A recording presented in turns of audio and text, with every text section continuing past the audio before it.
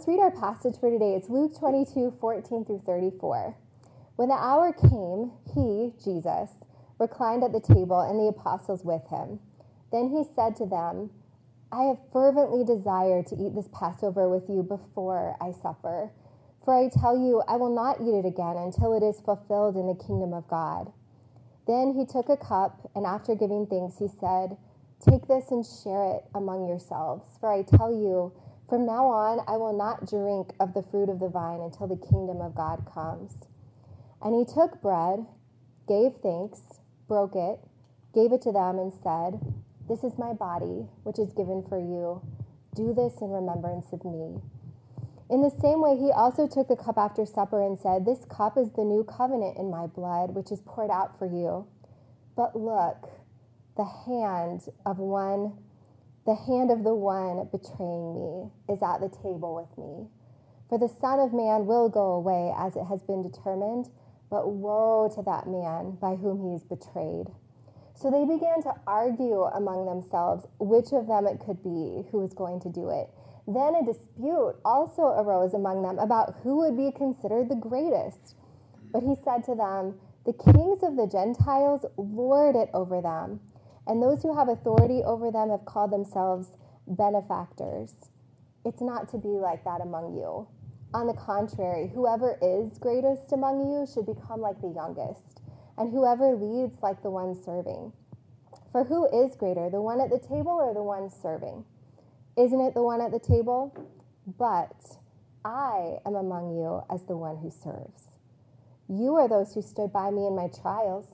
I bestow on you a kingdom, just as my Father bestowed one on me, so that you may eat and drink at my table in my kingdom, and you will sit on the thrones judging the 12 tribes of Israel. I'll come back to this passage in a moment, but I want to ask you guys if your family has ever argued at the dinner table. Any arguments here? I spent one of my first holidays with Mark and his extended family about 20 years ago, and there were lots of uncles and cousins and aunts and people I didn't know very well at that point, and there were 2 long tables and 2 adjoining rooms because there were so many people there and we needed to hold everyone.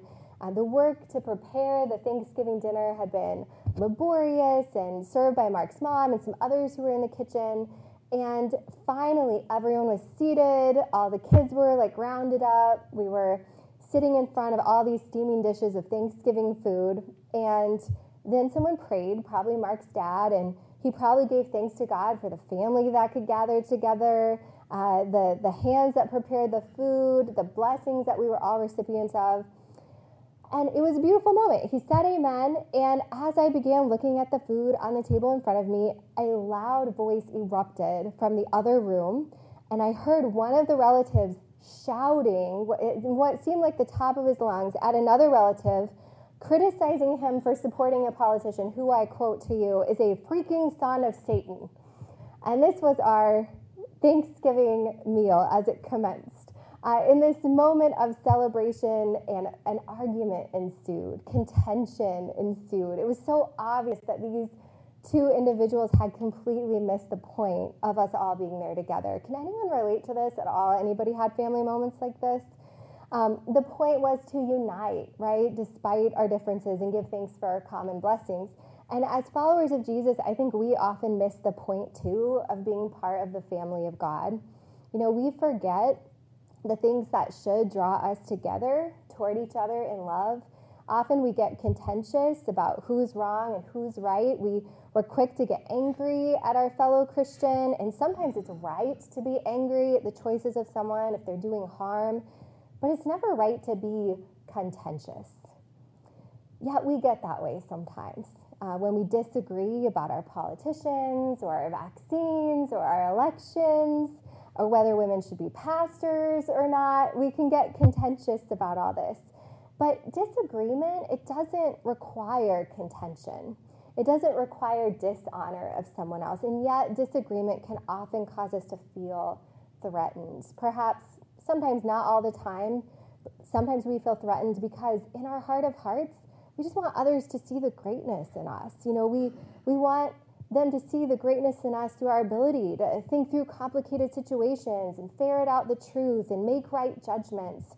Maybe we mistakenly sometimes just conflate our greatness as human beings made in the image of God with all of our opinions and ideas. And if someone doesn't agree with us, sometimes it can feel like they don't see our greatness, right? It's why we can get so threatened, and it feels so personal at times when people don't agree with us.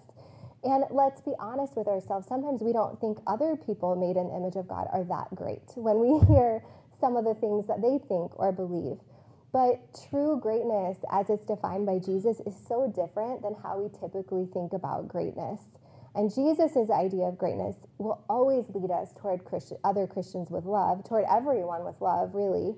And I think we'll see in the passage for today that to be truly great, we don't need to have persuasive arguments for all of our beliefs and opinions. We don't have to jockey for power over anyone else. To be truly great, we just have to take on the attitude of Christ, which means we emulate him by letting go of our concern over whether others value us as highly as we think they should, and simply look to be a servant and to be a blessing to others. And this is greatness as defined by Jesus. The idea of greatness, it really hovers behind everything that I've read to you this morning from Scripture. We saw Jesus entering the city, and the whole throng of his disciples see him as great. Here's our great king coming into the city. They're shouting Hosanna. They're waving branches to him. They're throwing down their cloaks on the ground for him and the donkey. And Jesus is like a bride, walking on a runner down the aisle on her wedding day. So they're excited about this king who comes in the name of the Lord. So he's being called great by this crowd of people, but then there are others there who are disputing Jesus' greatness. The Pharisees see a guy coming into the city on a donkey, not exactly the vehicle of choice for royalty in those days. Jesus was not like waving through the sunroof of a Hummer, or a stretch Hummer or a limo or anything like that. And so the Pharisees are objecting. They're telling Jesus, tell your disciples to shut up. Tell them to stop praising you. And Jesus is like, no, my praise is inevitable. It can't be stopped. Even the rocks behold my greatness, and they'll cry out if these people don't praise me. So he's coming into the city at the time of Passover. And that's a time when a lot of pilgrims would come into Jerusalem to go to the temple to worship. And the Passover feast was a reenactment of a meal that the Israelites ate right before God delivered them from slavery in Egypt. Any of you remember this story, or you know the story a little bit? This is way back in the day. It's kind of like Thanksgiving, like celebrating what we now know as a colonialist sort of complicated, difficult holiday that we celebrate in response to the Pilgrim's First Feast, right? But they are reenacting this feast. They ate a Passover meal together. The original meal was their ancestors killing a lamb, taking some of the blood from the lamb, painting it on the doorpost of their home at God's direction. And the blood on the doorpost was the sign that God's judgment was going to pass over them. Like he was going to judge the Egyptians for enslaving them, but he was going to pass over the Israelites, protect them from his judgment. And so Jews in Jesus' time, they were hoping for a new leader like Moses, who's going to lead them out of Roman oppression, just like Moses led the Israelites out of oppression from Pharaoh. They weren't looking for a new Passover lamb to sacrifice. They were looking for a new leader. And so here we are. He's entered the city a few days later. He's excited to be eating the Passover meal with his disciples because he understands that the elements of this meal are important. They're significant. They're symbolic of what is going to happen to him in the next 24 hours. And it's also his last chance, to be with the disciples before his suffering, to enjoy family time with them.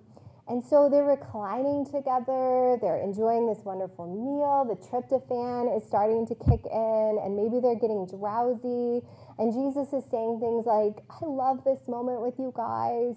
I've looked forward to it for so long. I'm not going to do this again with you for a long time. Do you see this bread in my hand? This is my body that's about to be broken for you. Do you see this cup of wine? Well, this is the cup of the new covenant in my blood. My blood will be shed for the forgiveness of sin. I'm going to be the Passover lamb. It has to happen this way. It's meant to be. Now, for days, Jesus has been trying to tell his disciples that he's going to suffer and die, and he gets mixed reactions. Sometimes they believe him, other times they don't. They're all over the map. My sense is they were just wavering all the time, but here he says it again, I'm going to die, but then he adds a scandalous bit of information. He shocks them all by saying, one of you at this table is going to betray me. One of you 12 is not like the other. And Luke says they began to question among themselves, which one of them it might be who would do this, who was going to betray Jesus. Can you imagine how defensive they all must have felt? Like when somebody started naming names, at the idea, at the suggestion that any of them would have a treacherous heart, that any of them would betray Jesus. And then their defensiveness with each other, it led to a dispute. It led to this full-blown argument at the Passover table, an argument about who was greater. Because if one disciple could convince all the other disciples that he was the greatest, then there'd be no doubt of his faithfulness. There'd be no doubt that he would not ever betray Jesus. No one would question his loyalty.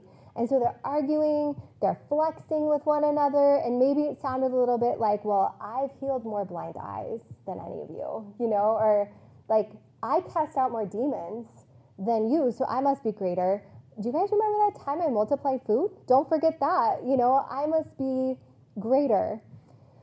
Early on in our marriage, somebody remarked to me that she thought Mark and I never had conflict, that if we did have conflict or disagreement, she just imagined we sat in our living room like politely and quietly having civilized conversations with each other. And I assured her that even though we might seem quiet and sweet, we certainly had conflict, and it wasn't pretty. Most of us in our intimate friendships or our marriage relationships or our family of origin relationships, we have found ourselves embroiled in conflict that isn't pretty. And at the risk of sounding overly simplistic, I'll just say that I think one factor in all of the defensiveness and contention we might find coming from ourselves comes from this fear that other people don't see our greatness. They didn't like you leaving the dishes out, and they said so. They didn't care for your tone of voice. They were hurt by it. They didn't love how you were on your phone all through dinner, and they said something about it. You were late or didn't show up at the coffee shop, and they don't really want to talk to you right now.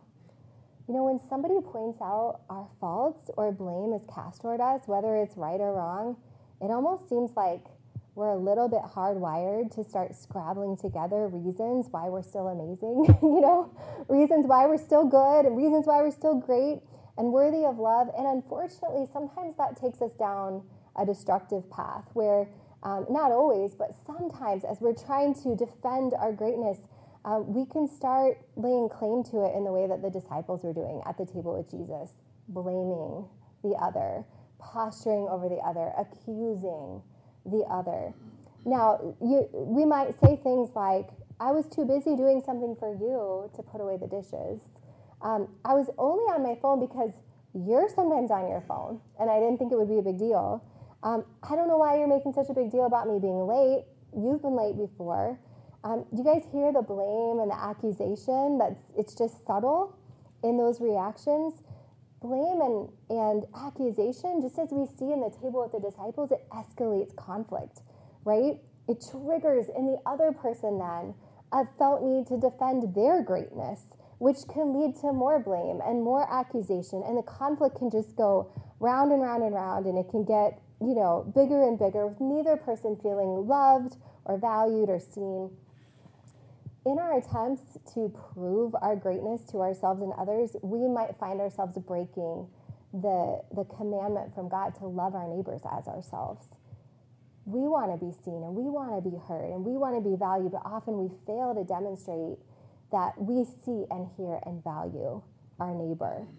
So Jesus is seeing this mess unfold at the table, and then he swoops in, and I imagine he sounds like any parent who's just fed up with listening to their kids argue at the table. I imagine he's like, guys, stop this, stop now. And he says, don't you know that the Gentile kings, like Caesar and all his governors who you can't stand, don't you know that they are considered great, but that in their greatness, they wield power to oppress you?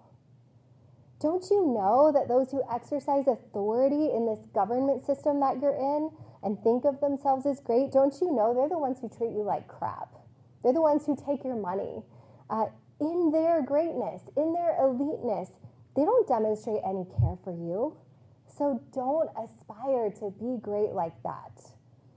Instead, in verse 26, he says, instead, the greatest among you should be like the youngest, and the one who rules like the one who serves. For who is greater, the one at the table or the one serving? Isn't it the one at the table? But I am among you as one who serves. It's reported in another gospel that Jesus had washed the feet of his disciples on this evening, demonstrating that he came as God to serve them. And Jesus' whole life was poured out in service to people. I mean, his entire ministry was devoted to finding people and calling them into God's family.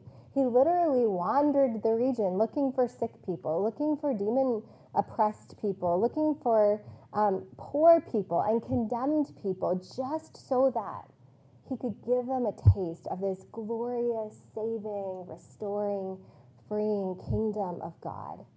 He did it even when he was weary and hot and tired and hungry.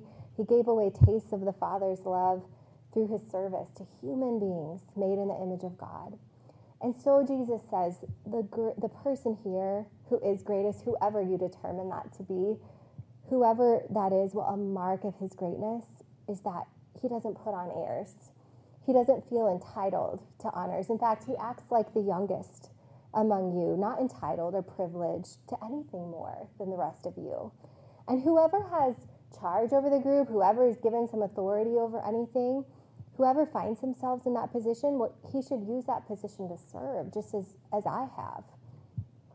This is how greatness is defined in the kingdom of heaven. And Jesus honors them for their service that they've given so far.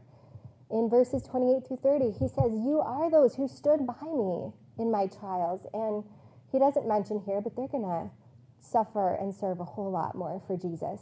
And he says, I bestow on you a kingdom, just as my Father bestowed one on me, so that you may eat and drink at my table in my kingdom. And you'll sit on thrones judging the 12 tribes of Israel.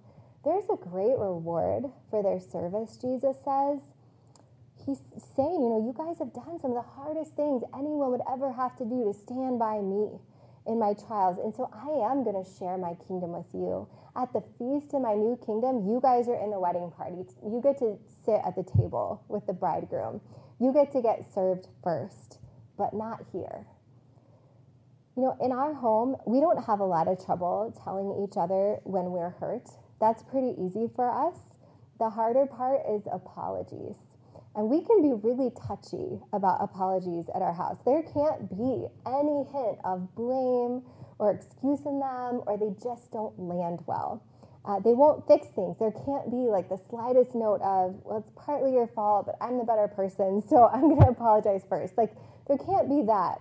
When we can lay down our fear, though, of not being seen for our greatness or of not being valued, when we can know that we have an inheritance in a better and a lasting kingdom than the one we're currently experiencing, and when we know that God sees our value, it's a lot easier to serve and use our power to help heal another person's pain.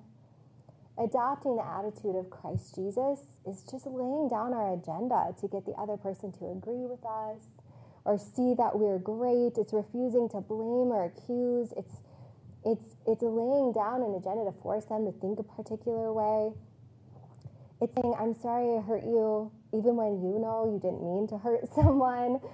Even when you had a good reason for what you did. It's demonstrating care for that other person. I'm sorry I hurt you. They are like some of the hardest words to say without qualification, aren't they? You guys think these are hard words to say? I'm sorry I hurt you without any defensiveness. Because it's so hard to do when we feel misunderstood or if we feel like someone doesn't see us for who we are. But saying, I'm sorry I hurt you, is just a way of communicating, your heart matters to me. You have value and worth. It's a form of serving in our relationships with others, with another heart that maybe needs to know its own worth in that moment.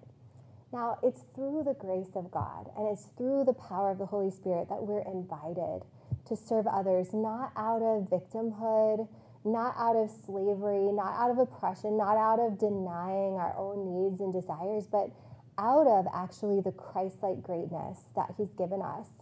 The Apostle Paul, he wrote in his letter to the Philippians, even though Jesus was God, he didn't consider his equality with God as something to be exploited, but instead he emptied himself, turned himself into a form of a servant in all of his power and greatness. He chose to humble himself. And that's how it works. It's about choosing to humble ourselves. But, because God in Christ so chooses to serve us and to love us unconditionally, to wipe away our sins when we confess them, to give us a fresh start every day if we need one, to put his own spirit in us, to comfort us, because he serves us daily, we're invited to his project of redemption that's underway in the world. You guys are each invited to be agents of grace and blessing and forgiveness and hope by choosing to serve in that humble way that Jesus spoke of. You're invited by the grace of God to shower grace on that family member that you know painfully well is imperfect. You're invited through the enablement of the Holy Spirit to forgive and to love the coworker who has a chronic bad attitude and has never experienced the transformational love of God. You're invited to participate in God's redemption project to renew the world with his love. And through this, as we partner with Jesus in this, we're going to see hearts come alive. We're going to see people restored. We're going to see hope and faith in God revived in the people who are in our spheres of relationship and influence.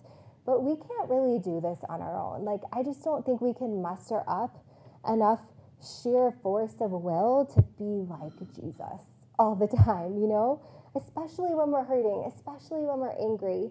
We really can only do that by the power of God, by the Spirit of God, and just leaning on his love, of remembering how valuable and great he thinks each one of you are, of just recalling to mind the ways in which Christ serves us daily and has served us. So if you need a fresh reminder of the love of God for you, let's let communion this morning just be a moment of remembrance that God is here in our midst. I mean, that was the song that Mayo led us in.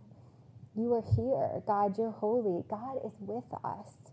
That God will never leave us or forsake us. We can never go so far from him that he won't be able to find us. So I want you to take the wafer out of your communion cup today. And I want you to turn to someone, and I want you to look them in the eye, and I want you to say, this is the body of Christ broken for you. Okay? This is the body of Christ broken for you. Okay, let's take the bread together.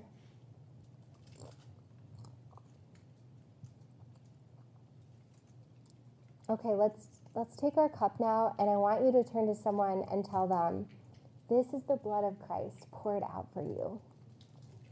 This is the blood of Christ poured out for you.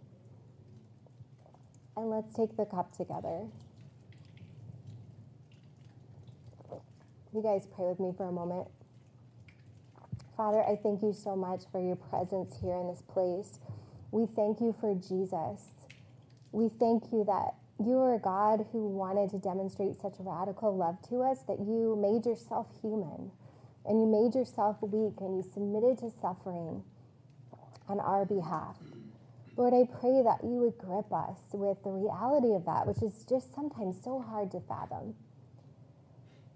Lord, may each soul who is sitting here in this room experience your peace in this moment.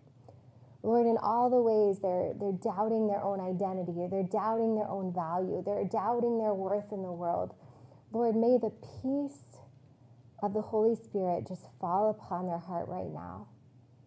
May they know the love of God, which is without condition, is no respecter of persons. May the things that they've been afraid of, the harmful words that people have spoken to them over the years or even this week, Lord, I pray that those things, the power of them would just fall away, and that you would reconnect us with your boundless love. And empower us, Jesus, empower us to be agents of your grace and your blessing in this world. Empower us in our hardest relationships to give others a taste of the love of God. Empower us, Lord. We ask all this in your name. Amen.